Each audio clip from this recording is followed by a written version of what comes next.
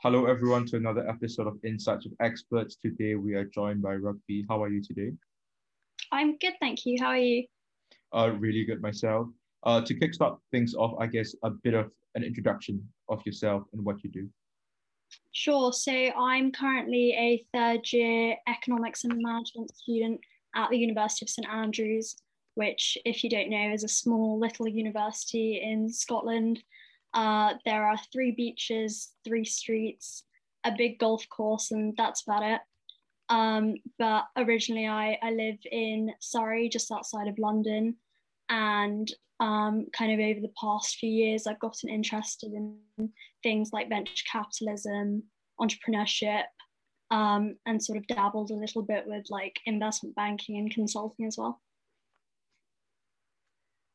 So just to sort of kick things off, we wanted to ask you about your internships and many places that you've had experience with. And our question is, how do you let yourself stand out amongst other applicants, and how did you actually manage to get such great positions to put onto your CV in the future?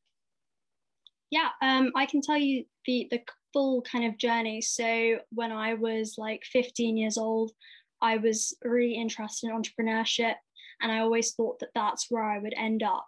So I began by doing a couple of work experiences at some tech startups. And to get those, I just cold emailed loads of companies, and I think a couple thought like, oh, this 15-year-old girl is reaching out to us, we should help her out. So I was really lucky with those, and they introduced me to different founders, and they kind of showed me a nice working environment, and that kind of showed me the potential of internships and how much you can learn outside of the classroom by doing those.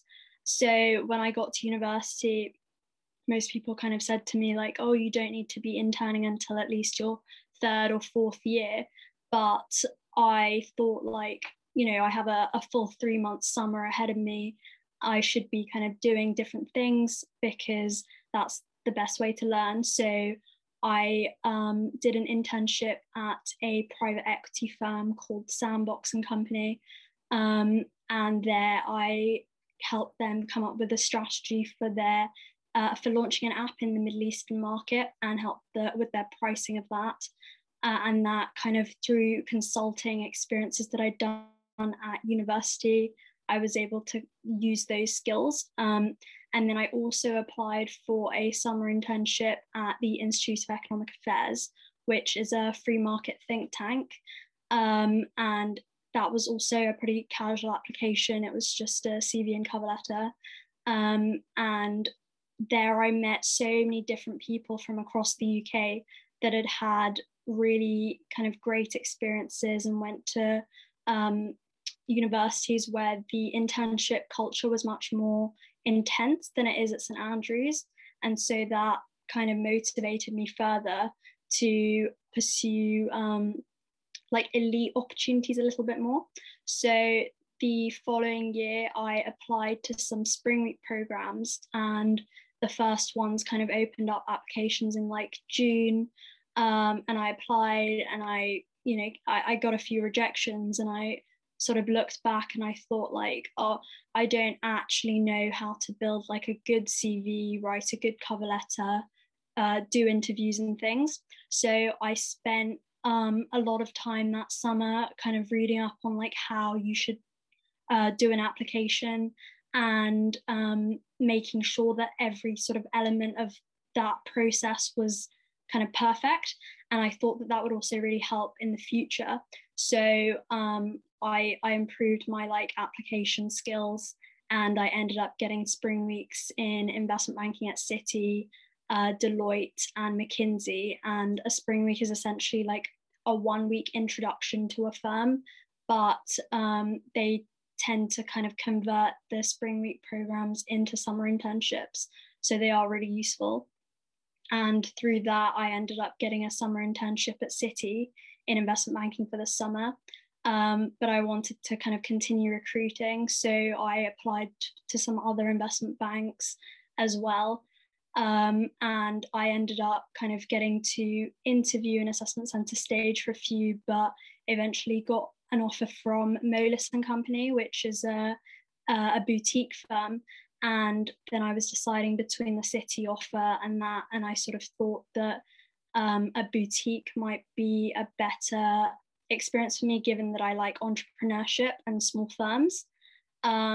But then I also kind of decided to apply for consulting just for the heck of it, because I thought like that suited my business interest. So I applied just to BCG and McKinsey just to kind of see if like I could get either. And I ended up getting an offer from BCG. So that's where I will be interning this summer. Just as a quick follow-up on a topic you touched on, which was that when you initially applied, you figuring out how to best position yourself in terms of your CV, cover letter, and things like that. And you mentioned that you read a bit and you researched, and over time you developed that kind of ability and stuff. So the follow-on question would be, do you then have any applicable tips for our audience who are youth who are looking for such internship opportunities? Some of the tips that you discovered and learned? Yeah, definitely. I think the number one thing is to ask for as much help as you possibly can. So sign up to organizations that will review your CVs and cover letters, reach out to older alumni who might have secured internships and things in the past, and ask them to give you advice and help you out, and review your material. Beyond that, you should also look into high-level sources. So kind of target the most competitive jobs and positions and make sure that your CV and application is good enough for them. Because if it's good enough for them, then if you just fall short, then you'll end up somewhere else really great as well. In terms of like more specific advice, things like with your CV, make sure that it is really kind of numerical heavy. So use numbers everywhere you can. Make sure that you kind of position your experiences in a way that show your achievements rather than just what you did on the role. You don't want it to read like a job description. And I think the final thing is just making sure that you do have things to put on your CV and talk about in interviews, because it's all, well and good to know how to write an application, but if you don't have anything to put into it because you haven't been engaging in things outside of your courses and your studies, then there's nothing really that you can do about that. So the next question that we wanted to ask is leading into Adventure and your work with that. So what led you to join that, and what does Adventure do? Sure. So I just discovered Adventure through LinkedIn. I'm at St Andrews, and Adventure was founded by a group of Edinburgh University students, which is just sort of an hour away. So I decided that it would be a really good opportunity to get involved in a student-run accelerator program so that I could kind of see the entrepreneurship side and the venture capital side up close.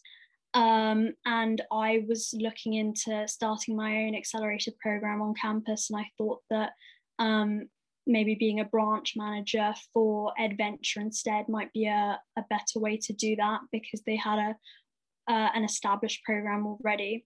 And then I ended up kind of joining, and now I'm head of fund there. So I'm helping them to raise a fund and kind of secure some money to give out to the startups. But in terms of what Adventure does, it's a student-run accelerator program for student-run startups.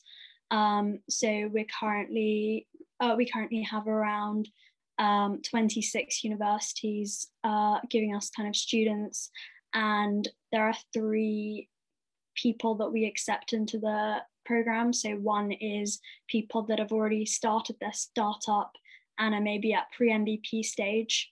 Another is a student with an idea, but not a team to kind of help them with that. And then finally, just a student who's passionate about being part of such a project but doesn't have an idea or a startup. And then we match different people together in the first week. And then it's a 10-week kind of program with mentors, guest speakers, and a final demo day with investors to ensure that the UK startups can kind of have a point where they can continue to succeed and it's not just like a short-term side hustle.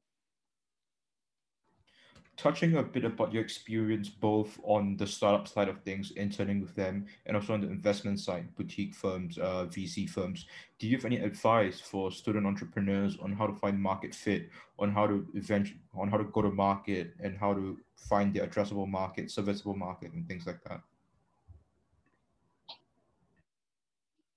I think it's really a case of iterating. Like you just need to kind of see it, like you need to get something out there. You need to see if people are A, willing to be a free customer, and B, willing to be a paid customer.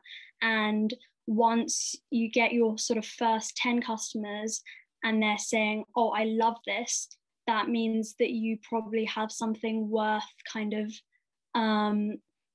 selling. Whereas if you find that, you know, the only people that are interested in your product are your friends and family because they have to be, and even they're not so passionate, you need to go back to the drawing board, fix any mistakes and go back out. So I think it's just about speed changes and ensuring that you eventually reach a point where people are saying like, I need this, and this is a product that I'm willing to pay for. So just touching back on sort of your sort of beginning and where you started from, you are a full-time student. So for other full-time students, just like myself, for example, what are your tips on managing university work and sort of finding your future pathways as well? So in my first year at university, I was basically just concentrating on my studies. I was part of a few extracurricular activities, but no major leadership positions. And I just found that I was very bored because I thought that I could be doing so much more with my time than I actually was. And I've been lucky in that I haven't necessarily encountered any huge hurdles academically. So like, I haven't had to spend ages on any of my classes. And I think that like having that balance is good for me. And I'm also the type of person that likes doing a lot of things. And I think it almost helps me because when you do have so many different things to manage at the same time, you're more prone to think about the time management and be efficient and apply that like 80-20 principle and just kind of get things done. Whereas if you just do a couple of things, then you're probably much more likely to procrastinate over them and like be lazy about it. So I think it's not a case of not signing up to doing loads of different things. It's just about going for everything that you're passionate about and making sure that you do each of them wholeheartedly. Touching a bit about the VC space, well, what do you think is the future, I guess, of the VC space, investing space, especially with, I guess, based on the current situation, the multiplying of EBITDA and of revenue are reaching astronomical amounts, both in the private market and also in the public market. So I guess as an investor and as a scout and acting on behalf of VCs, what do you say to founders looking for 10x, 20x evaluation of current revenue? I think that that is almost an indicator of the fact that so many people are interested in venture capital now, and there's a lot of capital, but not necessarily that many startups. And so the startups that do end up getting funding are startups that can ask for so much funding because so many people are willing to fund them. It's not an issue of whether you can raise at a certain multiple, but it's a question of whether you can raise or not. Because if you are investable, then you won't have an issue getting the investment, if that makes sense. Sorry. I was going to say like, more on the trends in VC side of it. I think that there are a couple of shifts in the industry. One, from a founder's perspective, I think that there's a lot of like new emerging kind of subsections of the economy. So for example, the passion economy, which is about people finding their niche hobbies and interests and figuring out what they want to do. There's also new trends like NFTs and digital art and virtual land and things like that. And I think that's going to be huge and really kind of change the sorts of things that people are building and the scope in which they're building them into the future. And then on the VC side of it, I think that venture capital as a space will become much more kind of normal to get into, because I think I know so many American people who discover it quite early on, but at least in Europe, I think that people just happen to fall into it at a later stage if they've done like the right steps to get there. So if they started out in investment banking or consulting or something, then it works out. But you don't know that you need to go into those at the beginning to get into venture capital, because you don't know about venture capital at that early stage. And I think also like generally the diversity and the kind of different backgrounds and perspectives of people within the industry will change. Like right now, I think in the US at least, venture capital seems like a space that has people from all sorts of backgrounds, but they tend to focus on people that are founders, whereas in the UK at least, they prefer people with prior consulting or investment banking experience. So I think we'll kind of see what is better, and then the industry will kind of go towards that. I just wanted to quickly go back to your application process and the process of getting internships, so we can all agree that 2020 was quite a difficult year for all of us. How did you see sort of the change of internship applications and that process due to the pandemic, and what is your sort of predictions on what it's going to be looking like over this summer, perhaps? I think a major change from the pandemic was that because everything was virtual, it really increased accessibility to the application process for so many different people. So typically St. Andrews isn't necessarily like a target university where a lot of employers come and kind of recruit from or give presentations about. And so it's possible that I wouldn't have heard of all of these opportunities. Whereas because everything went online, it meant that everyone could find anything hosted by anyone. So I think that people who were kind of driven to look could find everything much more easily. So that probably increased the number of applications as well, especially from those driven students. So I would say it was probably a more competitive year for that reason. I've also heard of a lot of firms either cutting their internship programs or reducing the intake of candidates this year. So again, that made it a little bit more competitive. But I think moving forward, another good thing about the pandemic is that virtual interviews have meant that you don't necessarily have to like travel to the head office. And so, for someone from St. Andrews who is 8 hours away from London, it means that I could apply to a lot more firms because I wouldn't have to worry about traveling and using up kind of term time to be interviewing. So I think that that's kind of a good change that will hopefully stay. Speaking of applicants, one of sort of the questions that I have for you is, as a woman in investment and tech, do you find it sort of difficult, or do you see a good amount of diversity in that sense in internships and sort of that sort of area of work? So I think that the investing space, tech, consulting are all industries that are being pushed to embrace this change. So, for example, on my City Spring Week, they emphasized many times that over 50% of the cohort was female. And I think that these gender quotas and things are things that these big companies are really having to take seriously. So I don't think that there's necessarily an issue of women at those lower levels anymore. It's more when you get to the board level or even just below that, that you might find that most of the people are still male. I think the issue is more in the other industries and the smaller firms where they aren't pressured to kind of take more women, and they don't necessarily have the recruiting ability to ensure that they get loads of women applicants. So that's where you might find more male dominated firms.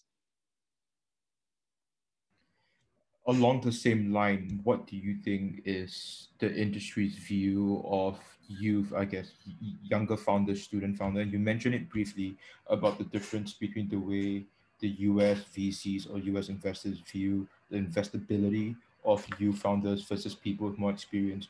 What do you think what's your opinion, I guess, on the investability of student founders? Sure. So I think there are two sides to this. One is that students have a unique insight into Gen Z, which is a huge emerging space, and companies are investing so much money to be able to get those insights. And so if a student at a university is able to build something that has product market fit and does well, then I'm sure lots of investors would be running after them. But on the other side, there are a lot of issues with student founders. And I think the main one is that it's very difficult to ensure that a student founder will be committed. So if you are a full-time student, I think a lot of investors would hope that you would drop out if you receive investment. And not all students are willing to do that. And then the other issue is that even if you do kind of spend loads of time focusing on your startups, these big corporate firms in investment banking and consulting and things are also looking for entrepreneurial people. So how do you differentiate the person who is looking to be able to put VC-backed startup on their CV to get one of these big corporate jobs and eventually leave that business versus the people that are actually in it for the long haul? So speaking of universities, I just wanted to ask, do you think that the university experience helps in sort of shaping you as an entrepreneur, as someone that's going into internships? Do you believe that the university does enough and has enough sort of background and help to sort of lead you onto that pathway? Or is it more of like a personal preference and people should sort of make up their own pathways and not really rely on universities in that sense? I think that this is something which makes the specific university you're at so important. So I'm a scout for Open Scout, which is a startup that connects investors to startup founders. And I'm the only scout in the UK. The rest go to universities across the US. And I have like weekly kind of calls with them. And I find that when they talk about the entrepreneurship scene on their campuses, it is so much more advanced than anything I've seen in the UK.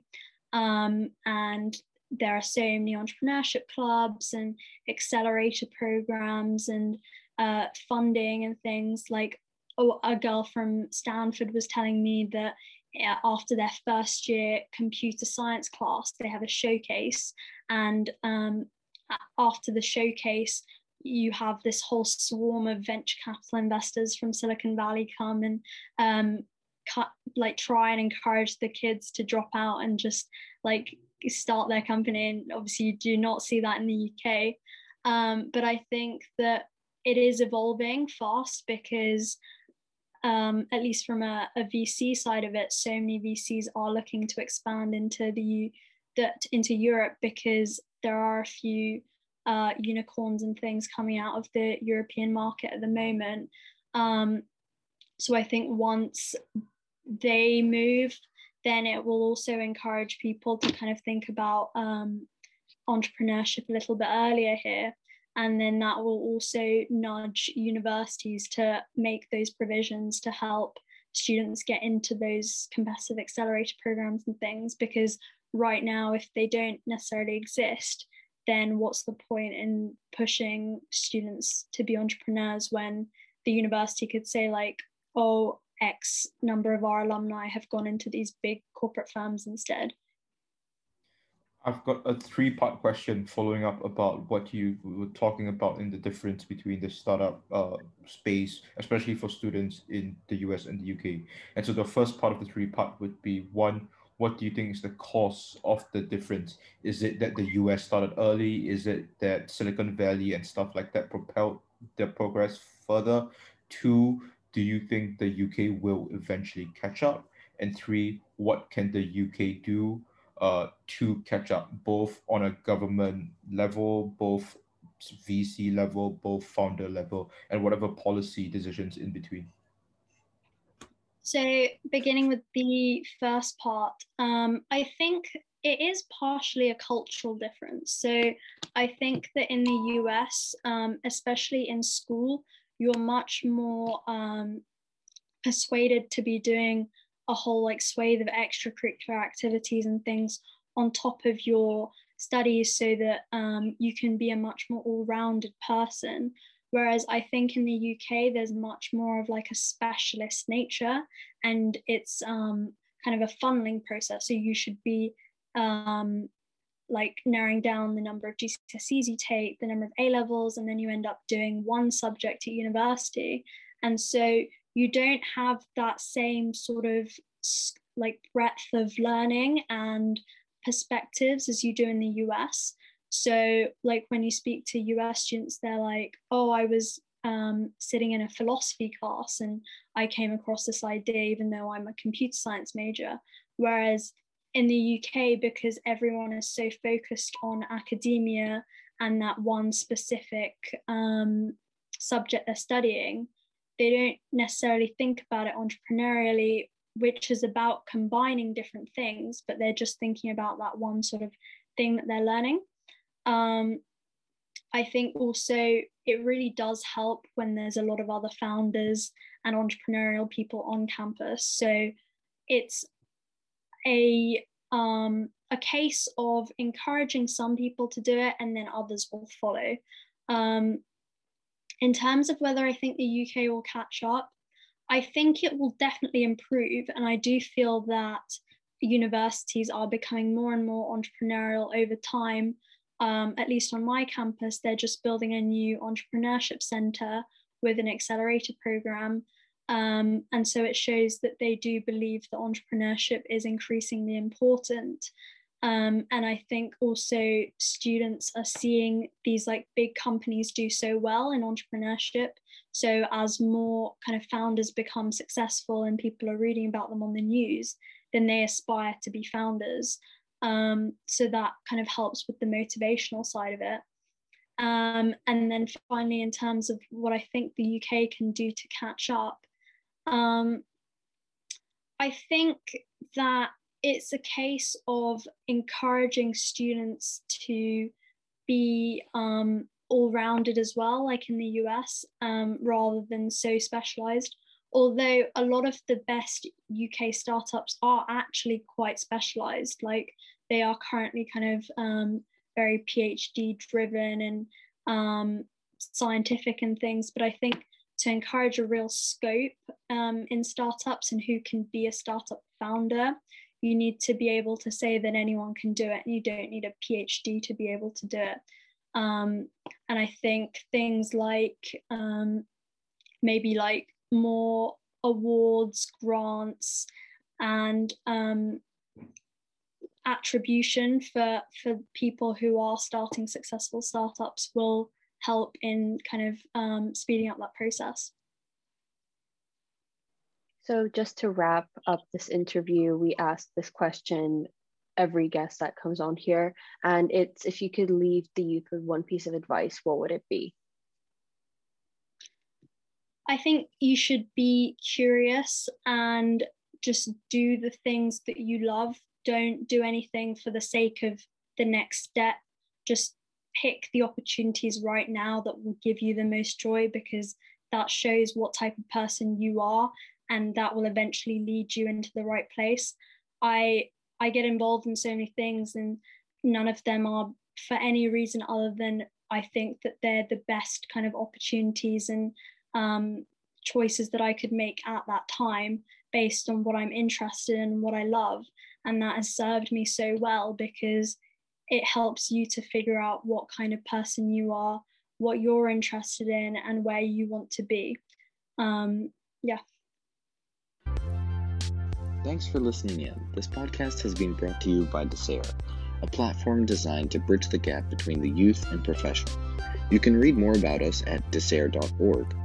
And you can also check out the section titled Insights with Experts, where you can submit your questions that you might have for future experts and industries that you would like to learn more about.